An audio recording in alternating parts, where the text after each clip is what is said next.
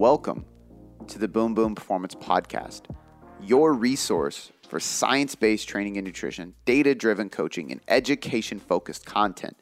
Before we get into this podcast, I just want to say thank you for taking the time to listen and learn with me so that you can apply what you are about to learn, take my strategies, use these tools, and finally have some serious methods to see sustainable success with your physique, your mind, and your life. This podcast was built on the foundation of applied education, and I'm excited for you to be here so you can have that experience with me. Now, without any further ado, let's get on to the show. Today, I am going to teach you to look, feel, and perform like an athlete. I think this is one of those goals that's on a lot of people's mind. I kind of think of it like taking an average Joe into a savage athlete. And you don't have to be competitive or competing in any sport in order to strive for this. I know for me personally, when I think of my ideal physique, I do think of an athlete. I think of a football player or a really jacked, usually just a football player, if I'm being honest. I don't strive to look like a soccer player, even though I'm a soccer player. I don't strive to look like a basketball player because I'm 5'9", so that's just not going to happen. But I do strive to look like a football player. I do strive to look like a CrossFitter, an elite level CrossFitter, right? Like I really, really push. And if you look at these people, they're not training in order to look a certain way. So we don't need to rely on bodybuilding or high amounts of volume in order to achieve this. So today I want to dive into just that. How do we achieve this athletic physique, whether we are a male or a female? Because if we look like athletes, they have defined and strong glutes and hamstrings. They have defined and strong upper backs, which means their shoulder health is great. Their hip health is great. They move better because of it. They have less pain because of it. And typically they look better. They look what the human eye is appealed to. If we look at Greek statues of these heroes in Greek mythology, what do they look like? They have huge backs. They have big hamstrings and glutes. They look powerful. They look successful. They look like this alpha, right? Whether, again, you're male or female, this is kind of what we strive for. But the best part about athletic training is that it's going to apply to how your brain operates. It's going to apply how your joints move. It's going to apply to your athleticism. It's going to apply to how you endure, right? How long can you play with your kids? How long can you run laps? How long can you do anything, right? How well can you go on a hike without being out of gas? If somebody wants to pick up basketball, pick up soccer, pick up tennis, whatever, can you do it for a couple hours and not be miserable? Are you nervous to go do that? Or are you excited because you know you can handle it? Being an athlete is not about competing. Being an athlete is about achieving the highest level of performance across the board in your life. So today I want to, again, talk to you about going from average Joe to savage athlete, because there's a lot of people listening to this podcast who love fitness, who love nutrition, who love CrossFit, who love bodybuilding, who love training people because they're a trainer, who love coaching people because they're a nutritionist, whatever it may be.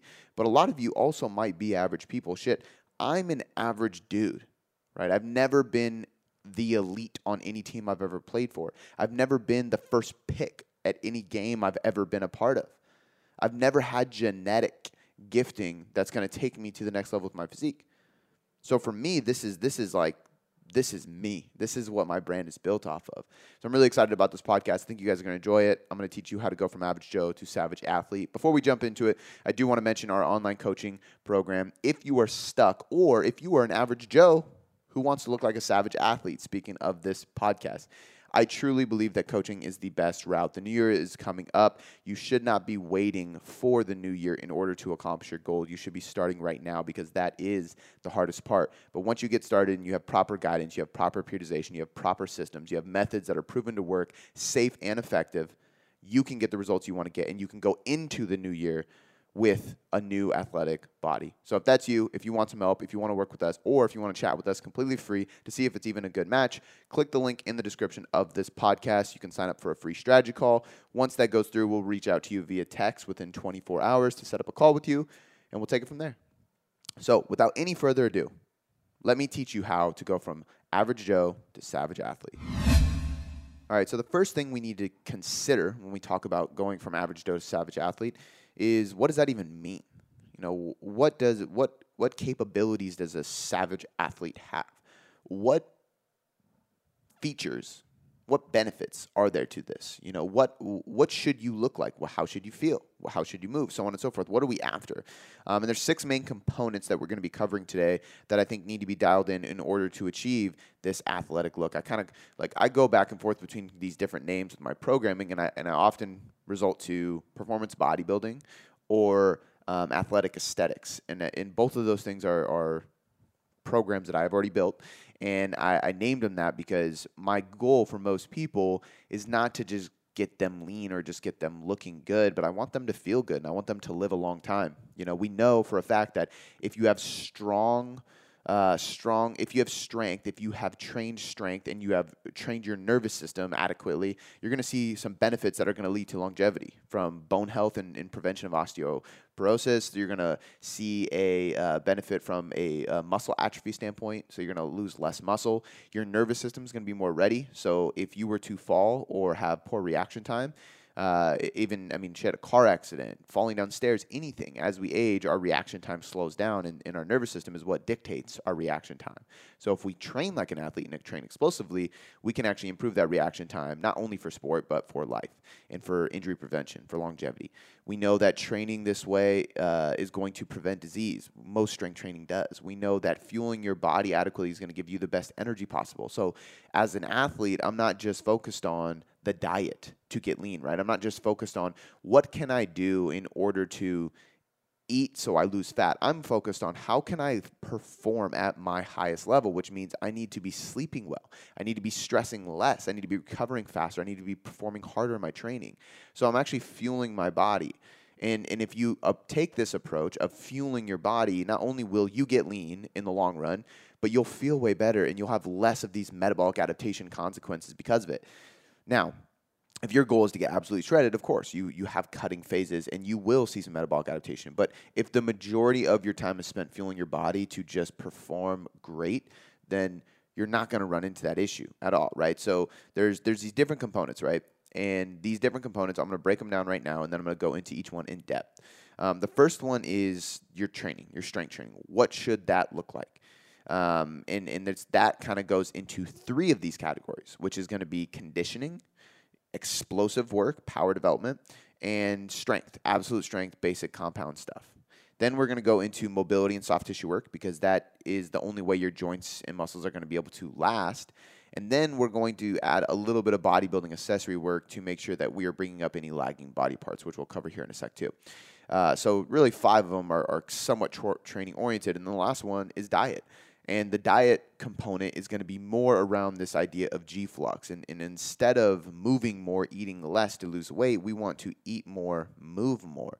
So I actually want you to train harder and potentially more often in order to be able to eat more, fuel your body, and really ramp up your metabolism, keep a healthy thyroid, improve your strength, improve your performance, improve your energy expenditure through NEAT, through sleep, through thermic effective food, and through your energy output inside the gym, as well as just build muscle, right? Because we know we need to do more and we need to eat more in order to build muscle. So instead of trying to diet, we want to eat more and do more is the idea here. So we're going to go through all these, and we're going to start with the first and most important one for anybody who wants to achieve a savage athlete body, and that's going to be making sure the majority of your training should be basic compound lifts, right? You can alter variations throughout the weeks and block to block, but for the most part, we need to accomplish progressive overload in some kind of heavy squat, some kind of heavy deadlift, some kind of heavy bench, and some kind of heavy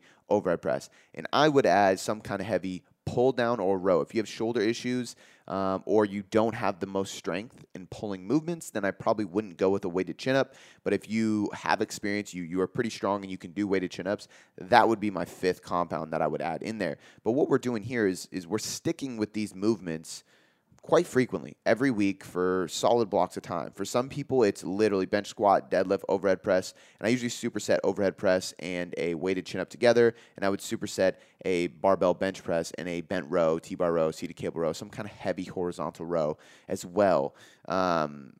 Setting up your programming in supersets is helpful for the conditioning aspect, which we'll touch on in a sec. But for the most part, I'm just trying to hit these basic movement patterns, right? Push, pull, hip, knee, and then something for your core, which we'll dive into later. But and that's part of the accessory work at the end. But But the majority of your programming should be these compound lifts, and you should be progressing over time throughout multiple rep ranges. So ideally, I like people staying in the 3 to 7 rep range when they're trying to train like an athlete for these absolute strength.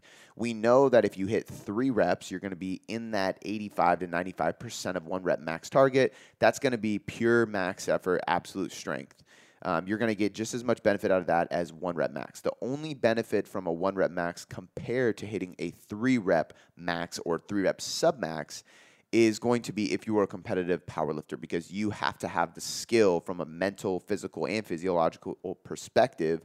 You have to have the skill in order to hit a 1 rep max. You have to be train that, right? It's a skill.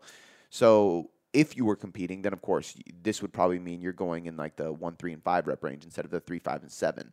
But for a lot of my athlete-based training that I'm doing on average people, so when I say athlete-based training, I'm talking about the everyday person who wants to look and feel amazing. We're going to train them like an athlete, but we're going to do it in an intelligent manner. I'm not going to go below 3 reps because injury risk goes up significantly. And if they're injured, guess what? They're very far from being athletic, right? So I like to stay in the 7, 5, and 3 rep range, and I like to linearly progress it that way. So week 1, we start with 7. Week 2, we might go to 5. Week 3, we'll go to 3. And then week 4, we switch it up. And when we switch it up, we do one of 2 things. Either A, we go right back to 7 and we just go through the cycle, or B, we go back to 7 and we switch the barbell variation. If you are in your first 5 years of training, I probably would stick with the same compound lifts for at least 6, if not 9 to 12 weeks. And that means your program changes every 3 weeks, which is what I tend to do, because I think 4 weeks is a good 1, 2. 3 to 4 weeks is usually the balance of when you should change your programming, because that gives you enough time to progressively overload. But I know a lot of people by week 3, they're usually ready for some new stimulus. And that's kind of the sweet spot of like, hey, we need this 3rd week to max out the progressive overload we can get. And if we don't, we're leaving gains on the table, but we can switch it up next week instead of carrying on so that you don't get bored.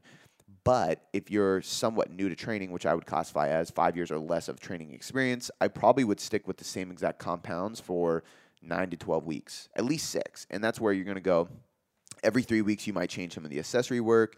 You're changing these rep ranges week to week, so you're cycling through this linear periodization. But you are changing from a barbell bench press to a barbell incline press to a barbell floor press to a barbell neutral bar press. And you're going through these barbell with chains. Like, you change things up because when you're an advanced individual, so you're beyond 5 years and you have a lot of training experience, you are going to notice that you will see less PRs in the gym, right? You're closer and closer to your genetic ceiling from a muscle and strength perspective as you train longer, and therefore I think variation becomes more needed. It becomes more of a priority, right? But you can't vary things too often, because then you don't have the chance to progressively overload, because remember, the biggest part of strength gains comes from the neurological aspect of doing it. Neurologically speaking, it's a skill. So if I do 1 week of neutral bar bench press and then the next week I'm on to the next thing, I don't have enough skill in that movement to progress it adequately. Now, if you've been training for 10 years or more, then I think you can go with more of a conjugate style approach, like a true conjugate. I use a lot of conjugate-based training, but true conjugate is you're changing the max lift every single week, and you go to a 1 rep. So even if you don't go to a 1 rep, you go to the 3 rep. I could get away with this because I've done a neutral bar bench press a million times. I've done a bench press with chains a million times. I've done a regular bar, floor press, incline press, overhead press. I've done all these movements so many times that I already have acquired the skill. So it becomes, as you get more advanced, I think variation is actually more acceptable because you already have that skill. The doing the lifts is second nature. You don't have to acquire that skill, and it takes longer to acquire that skill than people realize. So, but this whole main point is that the majority of your training should be big, basic, compound lifts. You can alter variations throughout the blocks. The more advanced you get, the more variation you can have. But we should be doing 5 to 6 compound lifts that we are tracking progressive overload in the 7, 5, and 3 rep range. You can also do the 8, 6, and 4 rep range. You can do the 5, 3, 1 rep range. And I do like separating those rep ranges by 2 reps, because as you get stronger and as you get more advanced, we know that if I go from 7 to 6, it's really hard for me to add much weight, right? And then I go from 6 to 5, and I can add a little bit. Also, that means I have to double the amount of time I'm doing that lift without a change in variation. So the block extends, right? Because if I'm starting at 7 and I'm going by dropping 1 rep per week, then by the time I get to 3 reps like I want to, it's going to be 6 weeks, right? But I want to change the block every 3 weeks to keep stimulus and novelty high and boredom very low. And that means that we have to skip by 2s, and it leaves more room for progressive overload. So we're going from 7.53 or 8.64. Very rarely will I go 6.42. I don't like going below 3 rep range for average people because there's just no point in maxing out, really. Staying in that rep range keeps you healthy. It keeps you strong. We're working on absolute strength, and this is going to work on many things, but for the most part, we're simply building strength, and the movements we're doing are recruiting a ton of different muscle groups to accomplish them. When you do a squat, it's not just quads. When you do a deadlift, it's not just hamstrings or glutes. When you do a bench press, it's not just chest. When you do a row, bent over row, weighted chin up, overhead press, all these things, they're full body movements. And if you look at any athlete, that's what they are doing. If you look at the most jacked Olympic lifters, what do? They do Olympic lifts and they do heavy compound lifts, right? Yes, everybody needs accessory work, but we're going to get to that in a minute. The biggest point here for the starting of this athletic program is going to be making sure that you are focusing on the big basic compound lifts, and you are altering the variations every 3 to 6 weeks depending on your experience, and you are progressing in a linear fashion so you know you're getting stronger and you're skipping weeks by 2, not going below 3 reps. The second thing on our list, number 2, is you need explosive work. So going back to that Olympic lifter, or if you look at the pro football player who's doing power cleans and sprints, if you look at the CrossFit athlete who's doing snatches and jumps and explosive work, if you look at any athlete in any sport, what are they doing? They are being explosive when they can. And what this does is it develops more fast twitch muscle fibers. This is why a marathon runner looks different than a sprinter, and I think that's an oversimplification of the science behind muscle fibers. And me and Brandon Roberts, our CSO, and I have talked about this on podcasts. In fact, I think we discussed this in this week's podcast. As you're listening to this, the next research roundup that comes out, we dive into this a little bit, and it's very hard because you can't oversimplify this. However, the more you do explosive work, the more fast twitch muscle fibers you have. And the more you do slow, long, endurance-based stuff, the more slow twitch fibers you have. And your body will adapt to that. Now, you can still get big without having fast twitch muscle fibers.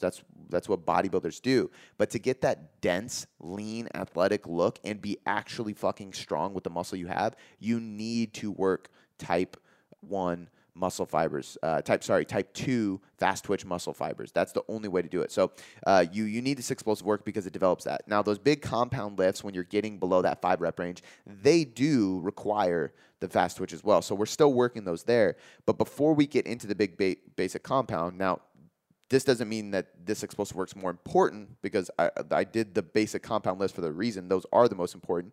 But what this means is that the explosive work comes before the compound lifts in that given session. And what this does is it develops more fast twitch muscle fibers, and it recruits more motor units, which is going to allow you to build more muscle in the training that follows. So if we do 1 to 3 reps of a dumbbell snatch, super explosive with a heavy weight, we are recruiting more motor units. And then when we go to do that bench press or that overhead press or that squat or whatever we're doing, we're more likely to take those motor units to execute on the lift at a stronger level, which is going to build more of those type 2 muscle fibers, right? So when we want to recruit and develop more muscle fibers and we want to recruit more motor units to execute that better, but add to that, the explosive work is going to push your neurological adaptations in a favorable way. And what that means is, number one, if you do this explosive work before the compounds, you are priming your nervous system. So you are literally amping up your nervous system. If we look at caffeine, what is caffeine? Caffeine is a central nervous system stimulant. So it literally stimulates your nervous system to perform at a higher level. We have studies that show this. Well, doing a box jump, doing a 20-yard sprint, doing a med ball throw, doing a dumbbell snatch, doing anything explosive, a chest throw, those explosive movements will develop your nervous system faster and better. And if we develop our nervous system in the right way before we get into the compound lift, so if I do an explosive chest throw, that's a horizontal press and an explosive movement. Now I'm recruiting motor units and a neurological adaptation to that explosive horizontal movement. And then I go right into a heavy bench. Well, guess what happens? My nervous system is primed to execute that heavy horizontal press, the bench press, better than it was without doing that explosive work, right? So this is really important. Now, it also goes back to what I was saying earlier with longevity in your life. So if you are doing explosive work and you're constantly stimulating your nervous system, granted, you can't do this too much because if you're stimulating your nervous system too frequently, you'll constantly be in that sympathetic state, and then that requires more recovery, but you're not getting it because it's hard to get out of that sympathetic state and get into a parasympathetic. But my point being is if you're working it properly over the years, your nervous system is going to improve your reaction time, which again is going to save you in the case of a car accident, or if you're falling and you would break your hip, or if the barbell drops or something like that, or a dumbbell drops out of your hand, you're able to move your foot faster, right? Anything like that.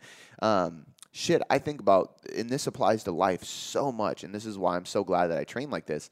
I remember when my daughter was, she had to have been 12 weeks old, like really, really young, right? And she was on the table at the doctor, right? Just the general physician doctor. They were doing like her, maybe she was 24 weeks. It was like 6-month checkup or something like that, right? And she's laying on the table, and the two doctors are there with her, and they have her. And me and my wife are sitting on the bench right next to the bed and just kind of waiting. And both of the nurses are there, so we feel safe, right? And one nurse turns around to grab something, and the other nurse is still there with my daughter, right? You can't just leave a baby on the table that's like you're at your shoulder height, right? Chest height, stomach height, however high it is, but way too high for a baby to be left alone. And then the second nurse turns around to help and leaves my daughter there wide open. And what does my daughter do? She rolls over. And she literally starts falling off the bed. And I leaped across the room, off the table, and caught her right at the edge of the bed. You know what I absolutely hate? Prepping my own meals. I hate sitting there and cooking meal after meal, putting them in containers, saving them myself, doing all the work, and they never turn out good because I suck at cooking. But that's why I started using Eat2Evolve. In fact, you can head over to eat2evolve.us and enter the promo code BOOM20 to save 20% on your first order. They give you free shipping if you order over $100, which is pretty damn easy to do if you're setting up most of your meals.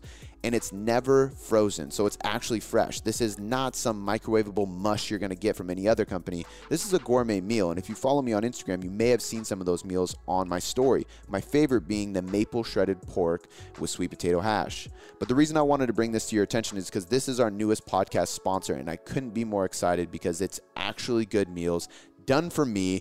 They have the macros on the container, and they're going to work for our clients as well. So if you are in need of a meal prep service, you're tired of prepping your own meals, or you just suck at cooking and you're too lazy to do it yourself or learn, this is the perfect place to go. Again, eat2evolve.us. There's a link in the description of this podcast, and you can enter the promo code BOOM20 to save 20% on your first order.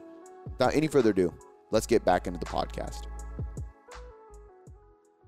And then the nurses were like, oh, shit. And I picked her up and just stared at them like, what are you doing? I was furious, but I kept myself calm. But it was the scariest moment. But I wasn't ready. I wasn't paying attention. I wasn't waiting for her to fall. I didn't think she was going to fall, anything. But my reaction time immediately jumped to that.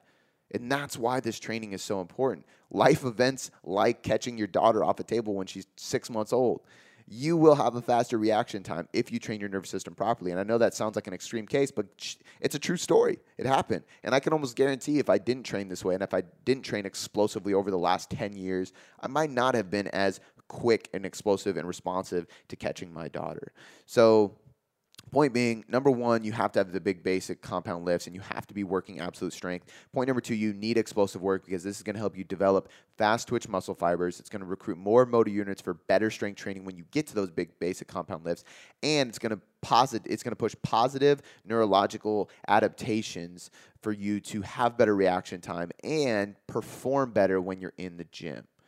Okay, number three is conditioning. Conditioning should be done 2 to 3 times a week, in my opinion, for most athletes. And this is simply to ensure that we have a good aerobic base and we keep the different energy systems working, and we stay lean that way. So the first point, good aerobic base. If we don't have a good aerobic base, aerobic capacity, we will struggle to see positive results.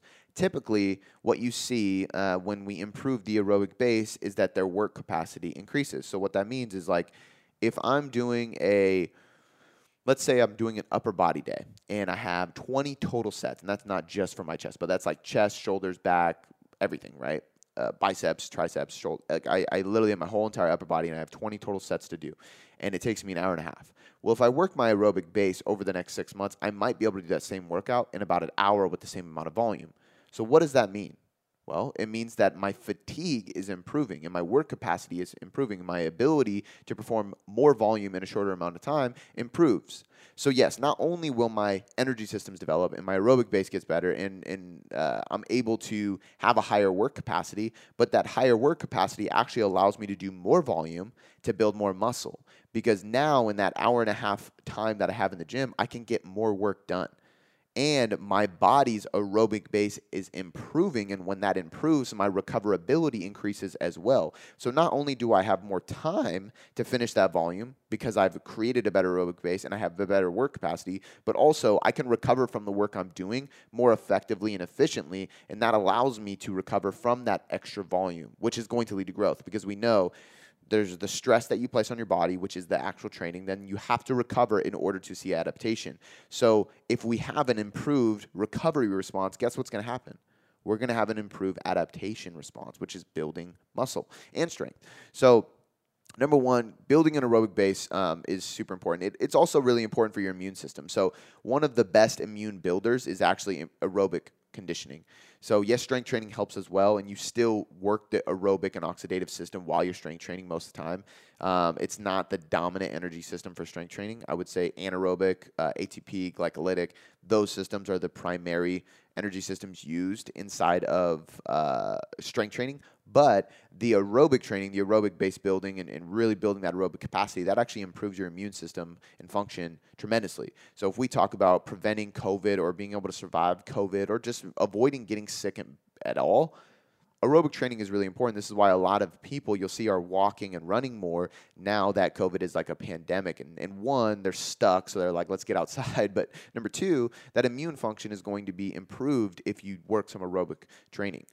Now, we also want to work the different energy systems. So the energy systems are a group of metabolic processes in our body that essentially allow us to do what we do. They allow us to perform in different ways. It allows our abilities of performance to increase in different ways, and it allows us to utilize substrates from food better. So if we talk about nutrient absorption and the energy transfer from food to sport or performance, or even from oxygen, right, to performance, right, in the process of ATP.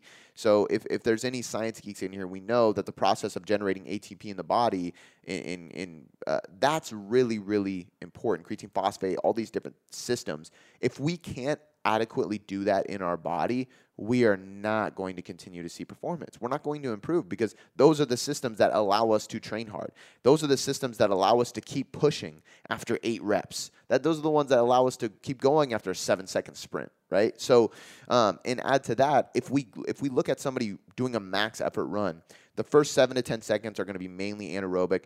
Then it's going to be highly glycolytic up to 60 seconds. And then it's going to be pretty damn aerobic after that. So the only way for you to go through all these stages is to develop all the energy systems. And if we're not training conditioning in different modalities, we're probably not going to be able to accomplish that. The main type of conditioning you should be doing is aerobic conditioning, because you're going to get a lot of that ATP, phosphate, glycolytic, anaerobic systems. You're going to get a lot of that with the big basic compound strength lifting and the explosive work. But you're not going to get much of the aerobic and the oxidative work from that. So you need to work the system that relies on oxygen more, because that's what's going to improve recovery. It's going to improve everything we just discussed. But on top of that, this is how we stay lean. We know that a good conditioning system, a good cardio session, it does burn more calories than strength training. It does in the temporary. Now, long term, I would argue that strength training will burn more calories, because it's going to improve semi-related systems and processes, and even just build more muscle tissue. It's going to do things that cause you to burn more calories in the long run, day to day, over time. But if we look at just one upper body training session versus one aerobic session, maybe you do 10 minutes on the rower, take a 5-minute break, 10 minutes on running, 5-minute break, and then 10 minutes on the assault bike, 5-minute break. That's a 30-minute aerobic session with 15 minutes of breaks. So you got 45 minutes total in the gym. That's going to burn more calories than strength training for an hour and a half. I can almost guarantee it.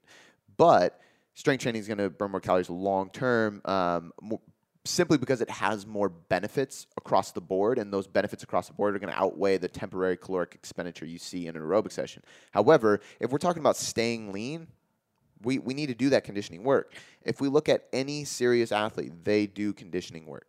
Really, like CrossFit, I think there's no doubt about that. If you look at elite level CrossFitters, they do a ton of conditioning work. If you look at football players, ton of conditioning work, soccer, football, basketball, UFC, everything. They all do a ton of conditioning work. WWE wrestlers who are jacked, they do a ton of conditioning work. I know because I work with a handful of them, and all of them do at least one, if not two, aerobic sessions a week. Most of them do two. I only have one or two that do one. It's because they're jacked and they really just they need to put on more muscle. That's the main goal with them versus getting lean. But that conditioning work is going to help you stay lean. So conditioning work needs to be done 2 to 3 times a week, at least once a week, but ideally 2 to 3 times a week, just to maintain a good aerobic base, which is going to fuel better recovery. It's going to improve your work capacity so you can get more volume in to build more muscle. And it's going to keep all your energy systems working so you're more efficient over different intensities, ranges, and it allows you to stay a bit leaner. Number 4, we have mobility and soft tissue work. And this one's going to be pretty quick because I'm not a mobility guru. However, I did just film a full mobility warm-up video for Instagram, so be on the lookout for that if it's not out yet. But I really dove into explaining a general warm-up, which is something I use to prevent low back pain because I've had plenty of low back issues over the years. But mobility and soft tissue work should be done daily. Otherwise, training loads will just really wear and tear at your joints and tendons, and you won't move as well, and you won't have as much flexibility. So if we look at athletes in any sport, CrossFit, anything, again, they're most likely maybe not doing yoga, but they're most likely doing some kind of dynamic warm-up. So before they practice, before they train, before they compete, they go through mobility and dynamic stretching head to toe. And it's dynamic, not static, because static stretching is holding an isolated whole stretch for a long period of time, and that's going to limit performance during that training session. If you want to do it after your training, if you want to do it in the morning, that's totally fine. Away from your training is beneficial. It's going to potentially improve range of motion, which is going to improve training later on. But if you do it right before, it does limit. So the best way to approach this is, in my opinion, if I had any way to do this with any client, they were like, I want to be like this savage athlete. In the mornings, I would be going through a dynamic stretching routine, potentially some mobility, mixing the two. Before my workout, I would be going through mobility, very minimal dynamic stretching, but just hitting the main point. So I would go through mobility of my ankles, my hips, my thoracic spine, both rotation and extension. And I'd probably do some shoulder overhead work. And then I would do soft tissue work on my adductors. I would do soft tissue work on my glutes and hamstrings and quads, hip flexors, probably my chest, my pec, and then my lats if I'm doing an upper body. And then last but not least, I would do some dynamic stretching, which would probably be like a walking lunge with hip flexor stretch, and maybe like a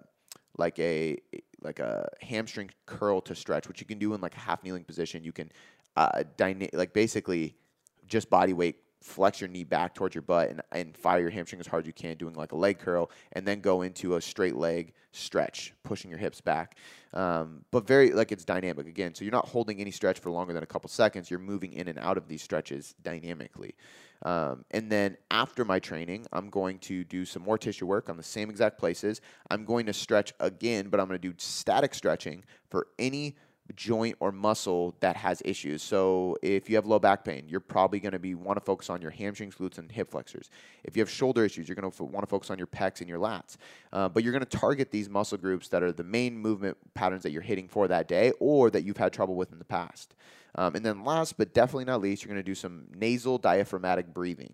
ideally resisted once you get good at it. So laying flat on your back, knees bent, or you can put your feet up on a bench to have that 90-90 position.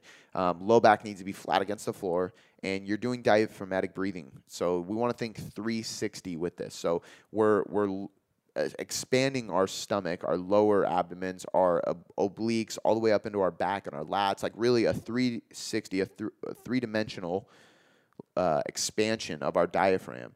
And we're going to do this through our nose. I prefer nose in, free out. So if you can do it the nasal out, that's fine. If you want to do it out of your mouth on the way out, that's fine too. Nasal breathing tends to be a little bit more beneficial, but I'm going to try and expand this breath sequence. So 6 to 7 seconds on the way in, 1 to 3 seconds hold, 6 to 7 seconds on the way out, 1 to 3 second hold, and you're going back and forth, all keeping it in your abdominal region from a 360 dimension. So if you do this, what's happening? I'm shifting into parasympathetic after training. I've relieved tissue work that would have been beat up during the training, and I've stretched any muscle groups that need more flexibility and range of motion because they're tight and it's causing me pain in other areas.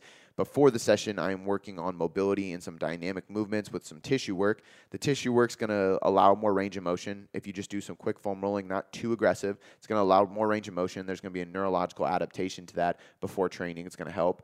The dynamic stretching is going to take those muscles through a full range of motion, but in a dynamic effort that's not going to lower your performance in the gym. And then the mobility is going to get your joints prepared for the movements ahead, right? And in the morning, we're just doubling down on the things we need to do. So if you need more work on mobility, do it then. If you need more work on range of motion, do some stretching. If you need to calm down and be more in a parasympathetic state, do some breathing, right? So I think breathing is one of those ones that you could do 3 times a day if you want to, and it would be beneficial no matter who you are. But my point being is something in the morning, something before, something after the training. An athlete takes his training, his or her training, very, very seriously, and she prepares her body, his body, for what they are about to do. And what they are about to do is not easy. It's difficult, and it's beaten on their body, so they need to prepare for it physically. Next, we need to add a little bit of bodybuilding accessory work in order to simply build muscle, right? And the main areas we're going to be doing this in are going to be the arms, the delts, and the abs. If you're doing things right, you're going to work your upper back a ton because you're doing heavy carries, you're doing cleans, you're doing front squats, you're doing deadlifts, so you're doing chin-ups, you're doing bench press, you're doing overhead press. So your chest, your triceps, your shoulders, not really shoulders, your upper back, maybe rear delts a little bit, lats, hamstrings, quads, glutes, those are all going to be stacked. Like, you don't have to worry too much about that. But you're not isolating your arms. You're not isolating your medial delts. And you're not isolating your abs. You're doing functional movements that require core strength, which I think are just as valuable. But if we want to take this to the next level without harming our nervous system and recovery ability, then we just need to add a little bit of bodybuilding accessory work. So if we add in a little bit of curls, 2 times a week. If we add a little bit of lateral raise variations 2 times a week, and then some kind of ab variation 2 times a week, we've just picked up our lagging body parts and are able to create a more complete physique.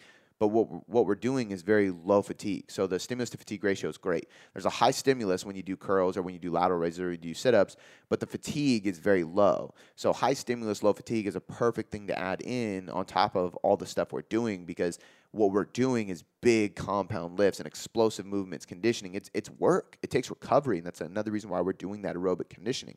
But those things will wear on our body. So it's important that we do bodybuilding accessory work that is very, very low fatigue. If you want to do, for example, if you're like, well, I need to build more glutes, I would have somebody in this position do more hip abductions than I would hip thrusts, because hip thrusts start to load pretty heavy. So we're not only loading our hips, but we're also loading our nervous system, right, within high intensity and at high intensity exercise. Whereas if we're doing seated band hip abductions, we're working our glutes, we're getting a crazy burn and pump, metabolites, lactic acid is accumulating, but the fatigue temporarily is high because we do get that burn, but the fatigue long-term and neurologically speaking is very low. So last thing inside of training is simply adding some kind of bodybuilding accessory work, and this is usually going to be abs, arms, and rear medial delts. So lateral raises, basically adding lateral raises, curl variations, and abs. If you're a female and you're like, I could care less about my biceps, then I would say like you just do more shoulder work, or that's where you can add the seated hip abductions, right? So the men and women can do the same thing in this whole podcast, but at the very end with the bodybuilding accessory work, the guy might be doing medial delts, biceps, and abs. The female might be doing glutes, medial delts, and abs. The last thing that we have to consider when looking, feeling, and performing like an athlete is the diet. How should your diet be? And I can tell you right now that there is no one right approach. We know this. I've said this a million times. There is a million ways to skin a cat. Everybody's different. Everybody's unique. Everybody's an individual. That's why our company is called Tailored Coaching Method. Our goal is to tailor the process to you as an individual. But what we have to remember is that athletes typically do not skip out on protein or carbs. So I am going to hate on the low carb movement with this one. It doesn't mean that a low carb diet isn't applicable, because there's many cases where I provide a low carb diet to somebody who is chasing weight loss, who is chasing longevity, who needs to work on health markers, who has pre-existing issues with some of the carbohydrates they're eating, whatever it may be. But if we look at elite athletes who train fucking hard, who can build muscle, who are strong and explosive, what do? They eat carbs. They eat protein at every meal. They eat a higher carb diet, usually easily digestible high carbs. So we're talking white rice and sweet potatoes for the most part, maybe some oats. And that's what's fueling their performance. We know that carbs are the primary fuel source. We know that insulin, although it's demonized by many people and called the obesity thing, like that's what causes obesity. It's not true. Insulin also promotes muscle growth. Insulin also promotes better energy levels. So like it also promotes a lower cortisol levels. So insulin's not the enemy. If I have somebody who's trying to look and feel and perform like an athlete, I am 100% going to go with a high carb, high protein, low fat diet.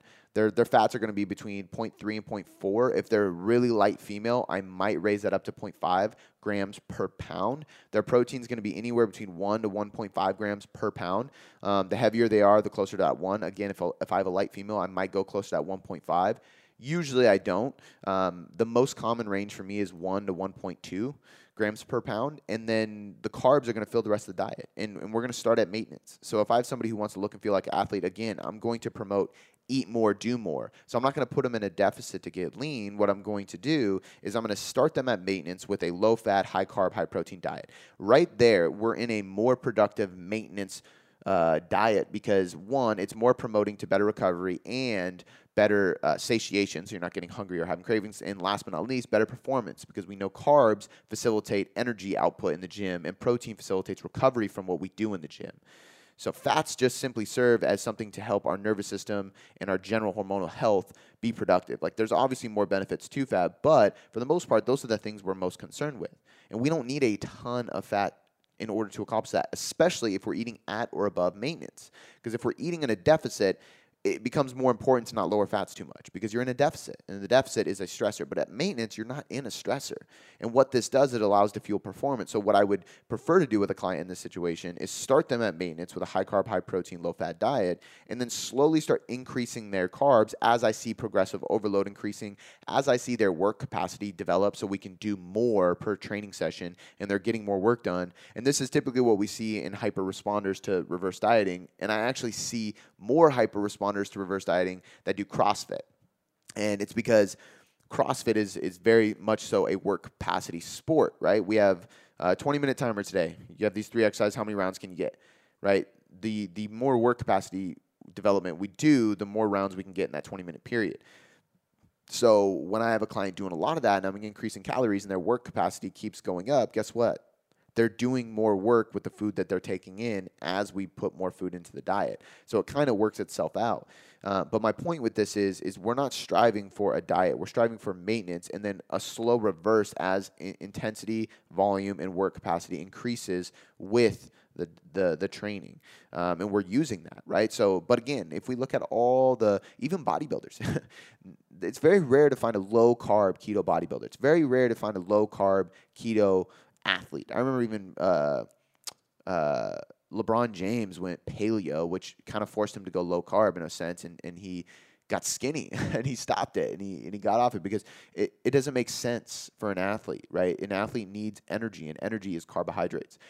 Can fat become fuel, yeah, you can generate ketones and that can develop a fuel source. However, it's not as productive. And they have studies to show this. They have studies going with keto and a regular carb diet with CrossFitters. They have it with endurance athletes. They have it with a lot of people.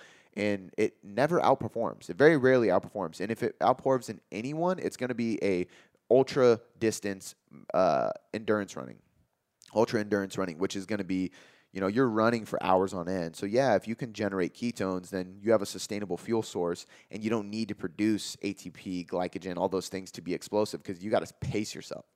But most people who want to look like an athlete don't do that because endurance sports aren't going to make you look like an athlete. You can combine endurance sports and some of the stuff I'm talking with and still look like an athlete. And there's a lot of people who do this hybrid model I know of that do powerlifting competitions and marathons, and they're jacked. So you can do it, but you can't just do endurance training and expect to look like the athletes look. So to encompass everything we talked about today, the majority of your training should be compound lifts in the 3 to 7 rep range with a progressive overload scheme. You need to be doing some kind of explosive work to develop fast-twitch muscle fibers, recruit more motor units for the rest of your training, and improve neurological adaptations. You should be conditioning 2 to 3 times a week to ensure your aerobic base and your aerobic capacity is increasing over time. Your recovery improves because of it. You're training the different energy systems so you can work in different intensity zones, and it helps you stay lean. Mobility and soft tissue work should be done daily, if not 2 to 3 times per day, in order to make sure your joints and tendons can handle the training that you are doing. You don't get injured. You need to be doing a little bit of bodybuilding just to make sure that you're bringing up the parts that are going to be missed, which is mainly going to be arms, medial delts, and abs. But for ladies, if you want to add a little bit of glutes, that's fine too. And then last but not least, you should be following a diet like an athlete, which is going to be 80 to 90% whole foods. They don't eat junk. They rarely eat out of boxes. They're eating real foods. They're eating meats. They're eating rice. They're eating vegetables. They're eating produce and fruits and salmon and all these kind of things. High quality dairy, very minimal supplementation. They eat real food. And they follow a high carb, high protein, moderately low fat diet. And that's how you perform at your highest, and you approach it from an eat more, do more aspect. All right, guys, that's all I got for you today. If you want to train like an athlete, just remember we have the Tailored Trainer, which is a membership that costs less than $2 a day. You can get access to all my programs, much of which follow this athletic aesthetics or performance bodybuilding approach that can help you do this, and it's delivered to you through an app, so it's like you got me in your pocket every single day at the gym. So if you want to get access to that, click the link in the description. Otherwise, I will catch you next time. Before I let you go, I just want to say thanks. I seriously appreciate you spending this last hour or so with me, educating yourself to get better results. It still humbles me to this day that people around the world literally have me in their headphones or their speakers just to learn. It's so empowering, and because of that, I have 3 quick things for you.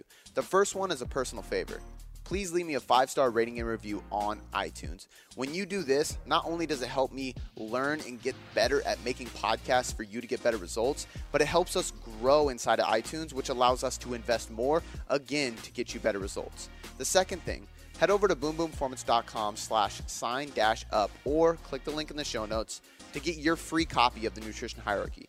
This is everything you need to know about nutrition to change your body composition or performance inside of a manual. I take the leading evidence inside of research and all the principles, methods, and tools based on some of the top professionals in the industry, and I put them all in a book so you can learn more about your nutrition and get better results.